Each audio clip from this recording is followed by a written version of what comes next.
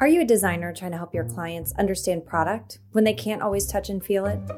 Or maybe you're a product provider trying to figure out how much to invest in product for your limited showroom space.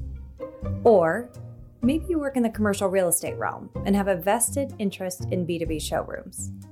In any case, you're listening to this episode because you're curious about this question. What is the future of the showroom within the design industry? Us too. If a designer is working from home 1 to 3 days per week, will they attend physical showrooms with the same frequency or for the same reasons? ThinkLab spent the past 6 months exploring the future of product specification, and we used our findings to develop Season 3 of this podcast. In each episode, you'll hear us tackle one key challenge from our research.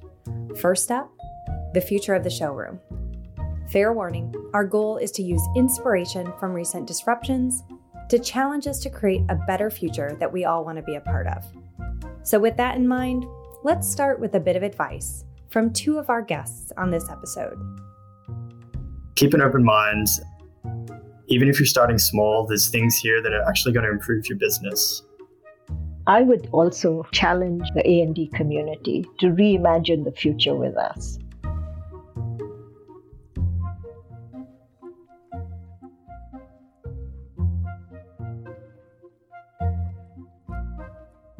Meet Cosmo Kramer. And yes, that is his real name, but more on that later. And Renu Chipalkatti, CEO and COO, respectively, of BitReal, a technology company that is focused on the A&D world and helping the design industry tiptoe into the metaverse.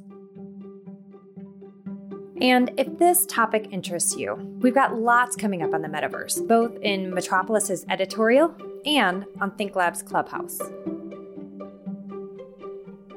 This episode consists of 3 chapters.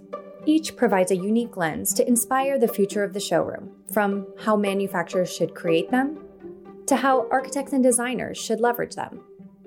In Chapter 1, you'll hear from Kelly Bacon, Global Practice Lead Workplace Advisory at AECOM.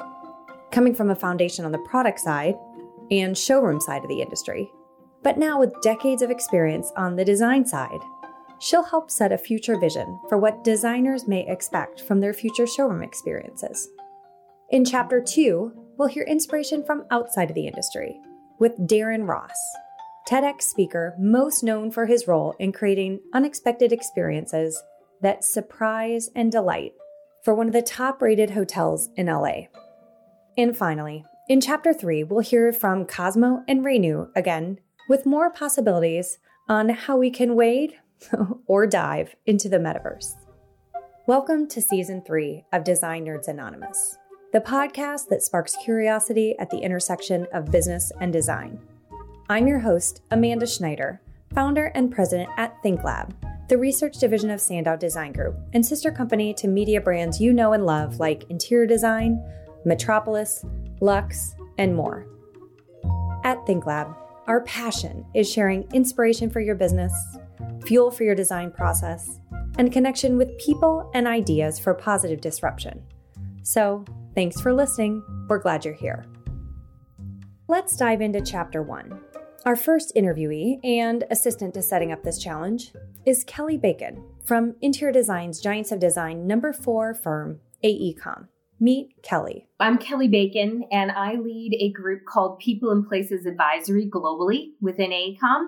We are a large infrastructure, design, and construction firm. And our group is part of the Buildings and Places practice. And within Buildings and Places is architecture, interiors, cost consulting, engineering, etc. Essentially, it's all the ground up design disciplines. People Place Advisory is the workplace strategy and the place strategy consultancy within Buildings and Places. What interested us about Kelly as we explore the future of the showroom is her unique perspective, both in her current role with an A&D firm, but also her background on the product side of the industry. I've been with AECOM 7 years and have been practicing in real estate and design for close to 23 years. I did start my career in the manufacturer side. I was placed at a company called Technion.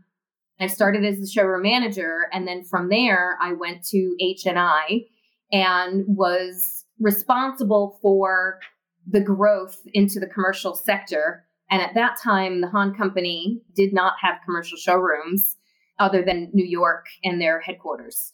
So I was very fortunate to be the person to help with that expansion strategy, assess the location strategy, and then oversee the build outs in the major metropolitan markets, such as New York, DC, San Francisco, Chicago, and a few others. So for about 6 years, it was overseeing the process, but you have to really dig deep and understand the purpose of showrooms in order to design and make the proper selections around showrooms. So I worked very closely with the sales staff as well as the A&D community, because the purpose of showrooms is to educate the A&D community as well as end users and help them make the right selections for their projects. I want to make sure we reiterate Kelly's original purpose statement for showrooms. The way that I described the purpose of showrooms was to educate the A&D community as well as the end users. Although you'll hear her describe opportunity for evolution in how we use showrooms, you won't hear her waver from its core purpose. So let's hear about where she sees opportunity for evolution.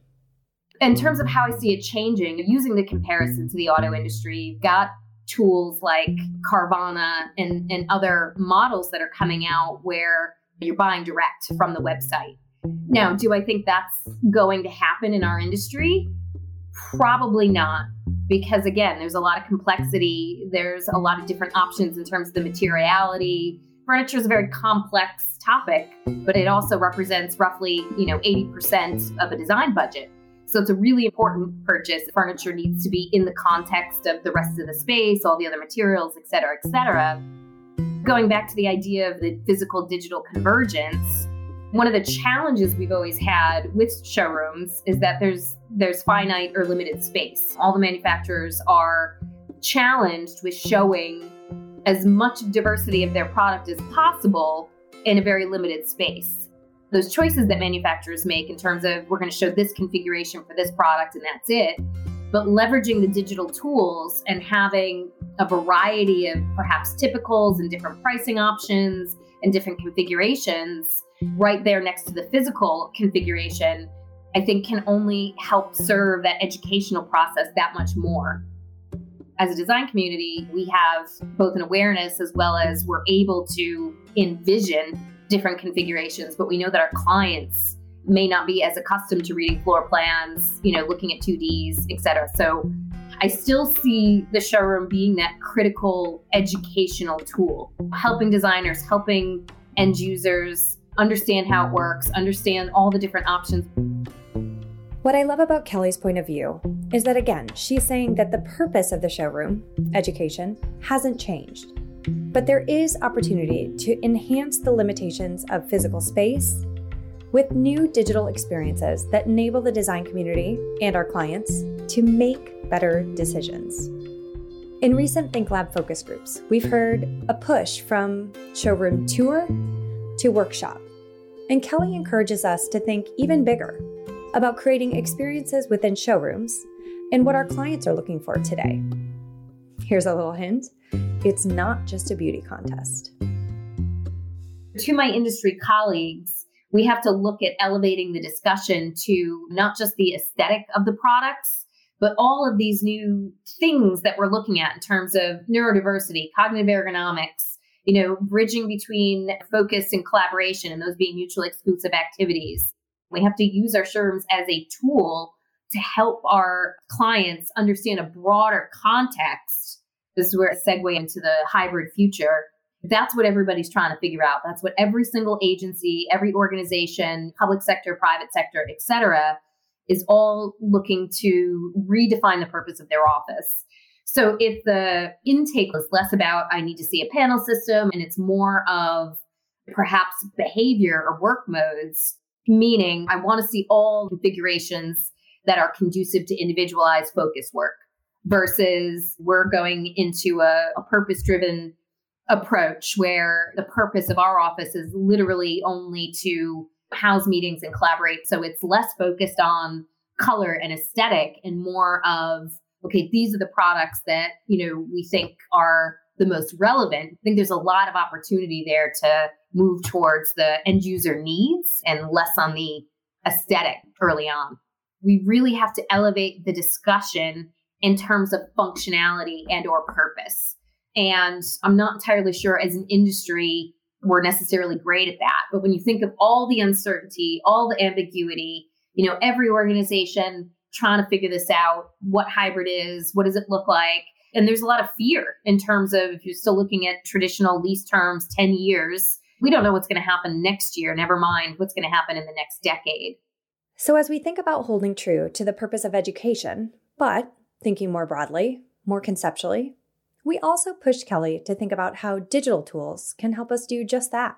Everybody's talking about the metaverse. There's different degrees of understanding of what the metaverse is. And we've been doing a regular series with our studio talking about it. What does it mean to us? What does it mean to our industry? How can we leverage it? Let's hear one example of those internal questions applied to the showroom experience as a desired future state. The idea of, can you and I come together in a virtual showroom? And if you were the furniture rep, be kind of curating or navigating that experience. We have a brief conversation. This is what I'm looking for. This is what my organization's doing. And through that conversation, you are able to bring up these virtual environments, adjust the context or the aesthetic of the product to create these various configurations. If it were in the metaverse, if it were digitally enabled, after the visit, after you show me everything virtually that I needed to know, where I can go back to you, the manufacturer, the showroom, and have that feed into the digital environment and evolve it. And then also perhaps because I've customized the experience, the idea that it can be captured into a video that I can then share with my client to have them see exactly what I experienced while I was physically there, again, educates them, helps them make informed decisions. The idea of just making it easier, making it more accessible, making the pricing model more transparent will really, I think, help everybody in the long run. That's just one example of a scenario, which I think would be completely welcome by everybody in our industry. But Kelly challenges not only the manufacturers to think about creating that experience, but how the A&D community must engage to get that personalized, customized experience. It shouldn't just be a one way. There should be a feedback loop. And so as manufacturers make future showroom decisions, every manufacturer is looking to kind of keep their showroom as fresh as possible, rotate out new products. But the idea of being able to provide more information prior to going in not only makes that particular purchasing experience or that visit more efficient and effective for both, but it also starts to equip the manufacturer with continuous information. We see geographic differences. What sells in Chicago may not sell in LA. Data is not knowledge, but data contributes to knowledge. Collecting data on a continuous basis allows manufacturers, allows dealers, allows everybody to make more informed decisions. But never fear. Kelly says clearly, even with new digitized experiences, showrooms will still be desired. The whole idea of, being able to see it live, kick the tires, etc., I don't believe that's ever going to go away. Ultimately, before an order is placed, he or she or they may want to physically see it in person. And so then that's when, whether we go to the same showroom or I go to the one in Phoenix and the one in Chicago, but we're having the same consistent experience. So as we close out chapter 1, Kelly leaves us all with this challenge, and I find it applicable within the showroom and beyond. When I think about showrooms, I hope that we're entering an era of piloting, experimentation, and testing and tinkering, because things are going to continue to evolve. This is Amy Devers, host of Clever. My podcast brings you conversations you're not going to hear anywhere else with the visionaries and creative forces who shape our world and culture. It's a compelling mix of raw candor and honest shop talk that reveals the humanity behind the design of the world around us. Clever is a proud member of the Surround Podcast Network. Head over to surroundpodcast.com or follow Clever wherever you get your podcasts.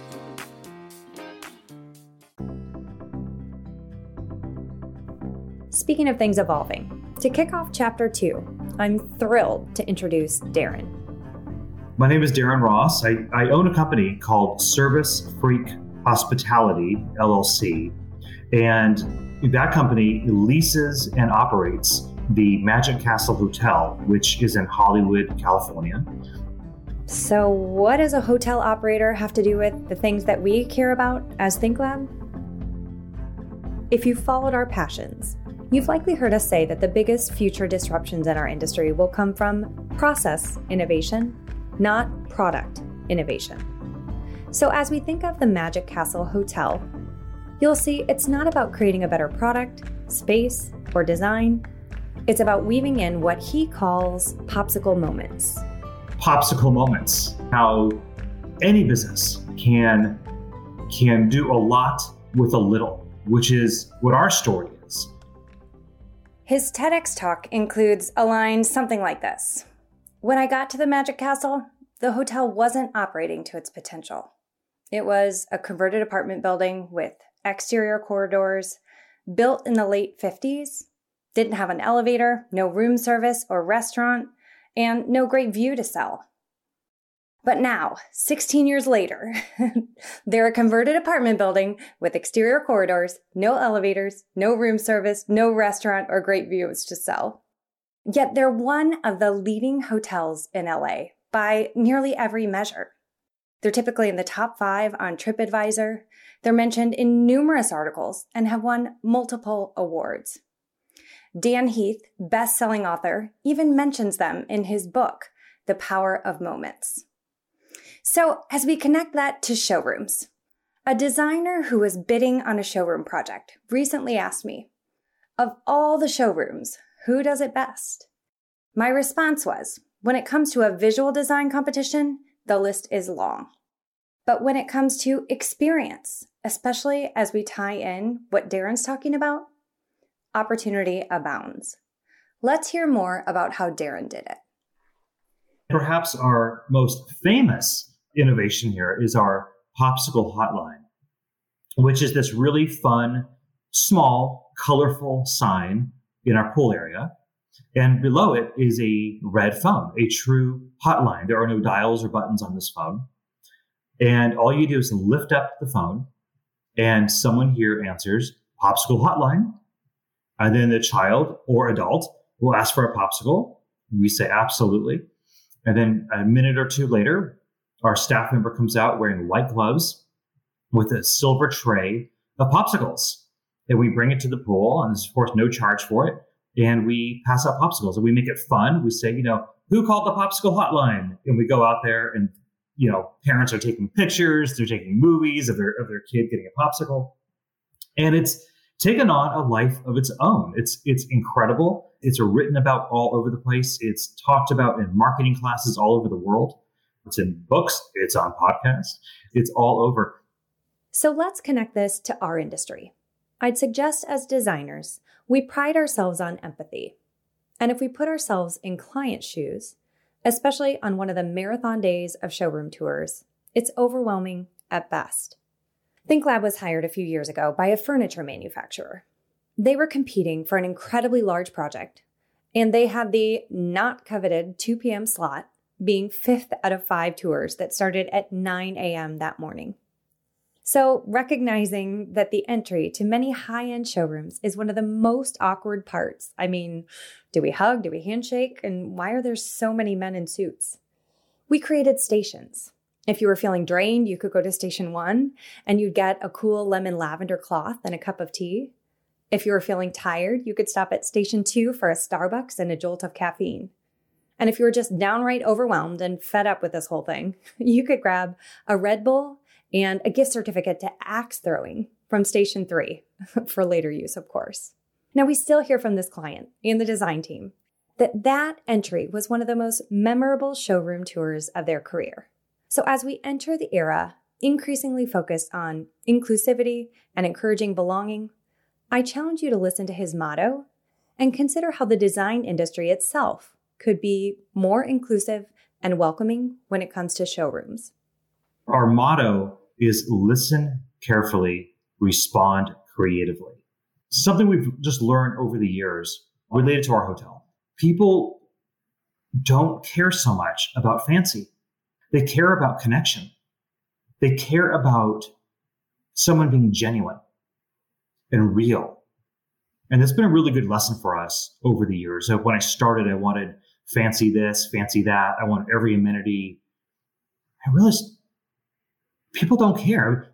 Of course, some do, right? Some do. But most really don't. They're going to remember that connection. Like, you don't need an MBA for that, So it may not be measurable. It's measurable for us in reviews of the hotel. It's measurable for us in impact. I know it works.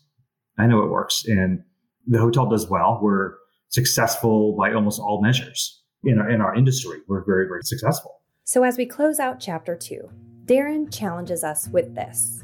I would say be a customer service company first that functions at whatever it is you do. For us, we function in a highly saturated market as a hotel in Hollywood, but I don't consider my company to be a hotel company. We're a customer service company functioning as a hotel. And I think that gives us a very specific mindset. So with our newfound inclusive customer service mindset, let's dive into chapter 3. So to kick off this chapter, I want to merge Kelly's ideas around the future of blending physical and digital into our industry's needs, and Darren's ideas of creating experiences. We've had decades, centuries even, of analog experiences that are woven into our everyday cultural and industry norms. This digital era, though, accelerated by the past 2 years, still feels new and maybe even uncomfortable. But I want to challenge that if done right, we can create can't-miss opportunities for our clients that they never knew they needed. And with this thought, let me reintroduce our final 2 guests of this episode. I'm Cosmo Kramer. I'm the CEO and a co-founder of BitReal. And prior to BitReal, I spent around 10 years working in strategy for large companies in hospitality and retail. And I'm now very excited to be working with Renu and the rest of the team at BitReal to help build out beautifully designed virtual showrooms for manufacturers and retailers. I'm Renu Chipalkatti, and I'm currently the CEO of BitReal. Prior to that, I was with Verizon, a long career in the innovation area, heading innovation for both consumer as well as in the business side. My last project was with 5G, when we launched a beta of 5G, and we were scouting around for really immersive applications that would really change how we work, live, and conduct our businesses in a day-to-day way, both personally and professionally. When I left Verizon, I met with BitReal as a mentor, and that application really hit me hard in how people are going to shop in the future. So we got pretty intertwined, and here I am working as CEO of BitReal because we are both share the passion of how we're going to change the world in future for shopping. We've all heard the term metaverse recently. If you've read up on it, it can mean a lot of things, despite some companies trying to claim the term. So let's have Cosmo break down what the heck BitReal is and what the metaverse has to do with showrooms. Essentially, BitReal is building a platform to allow any manufacturer or retailer on the planet to quickly and easily set up their place in this metaverse. That's become a pretty buzzy term, but we're going to use it because that's what helps people understand what this really is. But we essentially let them build their place in the metaverse to help them better connect with their customers, whether that be B2B or B2C. And personally, I've always been interested in how we can use technology to better connect people and shrink physical distance. And as Renu alluded to, that's exactly what we're doing. It was pretty stunning for me when I saw the application, honestly, to see a gaming application that could be life-changing in terms of shopping, both in terms of the quality and how we can actually bring real businesses to this application where we can actually help them improve their top line growth as well as their bottom line, because it's so much easier, faster, and cheaper to develop these virtual stores than spending $1 million to open these vast showrooms across different cities. And here you can, develop them, customize them, create local versions. People can hop between stores and literally you can move around. But that's the exciting part about being in this virtual world. And I think that's why one of the reasons why we're also excited about this. For example, a sales rep from a manufacturing company can meet in this virtual showroom designed specifically to reflect the manufacturer's brand and aesthetic. They can customize products in real time, which includes changing the size, changing the materials, changing the color, getting that endless aisle that a lot of folks in the design community, have wanted in the physical world for a long time. It's very hard to do based on physical constraints and size limitations and things like that. We're opening a lot of that possibility up in the virtual world. And we're seeing that this approach is leading to larger numbers of products added in this virtual context and ultimately higher orders. And in many ways, it's almost better than physical because, as a lot of the folks in the A&D community know, maybe you're flipping through swatches or something like that. You don't have the full assortment available often. You may have 10% of what's actually possible. In this virtual world, you have everything. You have the full product catalog at your disposal. There are things you can take from the traditional process and pull them into this virtual world, but actually make them better. And I think it's the idea of rehumanizing the digital experience that's so compelling here. It's not virtual for virtual's sake. We're at a point in human evolution where humans will look back in 1,000 years and say that was the epoch where humans really became predominantly digital creatures. And yes, we've had computers and the internet for 50 years, and also a large portion of the population currently stare at a sheet of glass for more hours than we spend sleeping every day. But I really feel that we're on the verge of this paradigm shift in human interaction where we'll do most of our connecting in the virtual world. And this is going to change everything about how we live. It'll change how we travel, just how we live day to day, how we buy things, and it'll have a broad impact on the manufacturing and design community. In my mind, it's going to fundamentally alter how we design and how we build products, let alone how those products are sold to end consumers. Here's how I describe, a path forward. At a high level, people's time and therefore their shopping habits are going to shift more to online and more to focused on things in the virtual world. And much like they built 2D websites, back in the early 2000s to meet customers online, as people started to use the internet, they now need a place that will allow them to deepen their connection with their customers. And the metaverse is essentially that place. And at a low level, things that are more tangible and people can start to do now, and we recommend they do, manufacturers really need to start digitizing their product catalog. And retailers now just need to start thinking about how they're going to staff these virtual storefronts in the metaverse. Like in the physical world, people are going to need assistance and expert opinions and things like that. So in our minds, this medium will just shift the conversation to the virtual world. We're looking forward to working with more folks in the A&D community to help them get set up for that. And so, of course, this paradigm shift is going to take time to manifest. But at BitReal, we're not sitting back and waiting for this to happen. We don't want to wait and see how things will play out. There are tangible things that our clients are already doing, and we're excited to work with more people to help them get up to speed in this metaverse as we're talking about, and kind of get a foothold in this new reality. But to anyone feeling hesitant at this point, or afraid that our collective future is going to look like something abysmal from the movie Ready Player One, where reality is so depressing we have to escape to virtual reality, Renew says, don't be afraid, because in many ways, this concept is rehumanizing what today is a very sterile digital experience. The pandemic was just a catalyst. This shift would have happened more gradually. It just acted as a catalyst and brings in the more digital side of it. If you look at what's happening today, people are buying homes virtually. 38% of the home purchases in 2020 were with the millennials. They're digitally native. And they're, ushering in a paradigm shift. And so if you're buying homes and you're buying cars without test driving, what these metaverses are trying to do with these real goods and real people are bring people as close as possible to that human experience, bringing the human experience back into the online world. So in the metaverse, you can have people meet in the metaverse. You can have that clientele experience exactly as you have offline, but in the metaverse. Just like we are conversing, you can be conversing, you can be seeing products. And I also believe in one thing, that in the past 20 years, the digital e-commerce experience has been deeply influential in what we purchase in the physical world.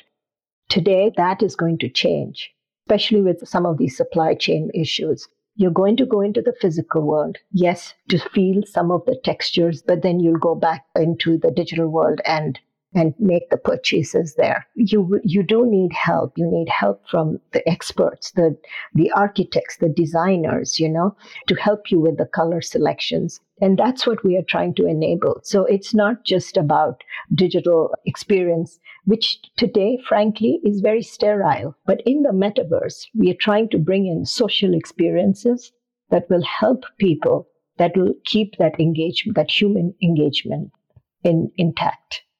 I would say for anyone that's nervous about, any sort of paradigm shift, I think it'll, of course, happen gradually like everything does. And there'll be some folk jump headfirst in. I think for most folks, especially people that are used to doing things the traditional way, there'll be avenues for them to help them kind of dip their toes in the water. And so for folks that are thinking like, oh, this is going to be terrible, I'm not going to be able to connect with my clients and it's going to totally destroy my process, I really don't think that's the case. I think, yes, if people are saying like completely just rip out and replace, like that might be difficult. But I think what we're going to try to focus on initially is just replacing certain parts of that journey and kind of deepening that connection with the sales rep and the buyer. The next 1 to 5 years are going to be very critical, and the transition is going to come along, especially for designers and manufacturers. There are a lot of new opportunities in this area. The design team and the manufacturers will be able to look at and see how they can both save time as well as, experiment at a faster level. On the web, we experiment all the time. A/B testing is going on all the time. But with physical goods, it's sometimes harder. And we're making that possible today as well. So where would you start? You would start something small. How do you sell to customers who don't want to come in, who are going online? There's a human. And that's what you're bringing people to. So you're taking the friction away of driving somewhere, but you're providing the same store-like experiences, such a practical and an attainable way of dipping your toe into the metaverse, but yet driving your dollar ROI and making the sale with your physical goods. After all this discussion of the virtual world, we push Renu to answer the question, will physical space go away? Her answer may surprise you. Physical spaces are not going to go away. We really believe that. They might shrink because you'll have the entire inventory, the endless aisles online. The variations can be online. So the physical spaces will shrink. Physical spaces will also be now more for the research, which is come in, look, feel the texture, make sure that the colors are there. And then you can go back and with your design team, you can actually make look through their entire inventory and pick the right items. Physical spaces will remain, but they will morph in what they do. And I would add, part of the beauty about what we see for this transition and shift more to digital and virtual is, in some ways, it's a leveler for maybe smaller manufacturers, smaller folks in the design community. If you think about physical space, it's quite expensive to get downtown real estate in Manhattan or somewhere in Chicago. Really, the big players are at an advantage there because they have more resources at their disposal to really wow their customers when they're entering a physical showroom. Having this virtual experience as an accompaniment to the physical showroom, in our minds, it helps democratize part of this. I think it will allow smaller architecture firms and smaller design firms to help compete with some of the larger players. This metaverse does open up a lot of possibilities and it frees people from physical limitations. So to close, Cosmo and Renu challenge us to get started and reimagine the future with them. I would challenge them to get started in any way they can. Keep an open mind. Even if you're starting small, there's things here that are actually going to improve your business. I would also challenge the A&D community to reimagine the future with us. It is really a blank page for the innovators to come in and challenge us as well to create what they would imagine would be the future for them. So if you want to explore this metaverse with us, feel free to go to bitreal.com or find me, Amanda Schneider, on LinkedIn. I'd be happy to connect you to Renu and Cosmo or some of the work we've been doing at Metropolis and ThinkLab around the metaverse. Now, I had to ask one last question, and I'm guessing you might be wondering this too. Is his name really Cosmo Kramer, like from Seinfeld? The answer is a genuine yes. Actually, I was born in Australia. I don't know if you noticed this, an accent. I often have to make sure people realize I'm not a fictitious virtual avatar of some sort. I was born before Seinfeld started, so it's just a wild coincidence. But it's pretty crazy. There's also some other interesting parallels. My mother's name is Barbara, and in the show, they refer to his mom as Babs. And on the kind of more humorous side, there's an episode where Kramer's a ball boy, or a ball person, I guess, at the US Open. I was a ball person at the Australian Tennis Open when I was a kid, when I was like 13 years old. So there's all these wacky parallels. So it's kind of crazy. It's a great claim to fame. That's super fun. It's a good icebreaker. There you go. Well, thank you both so much.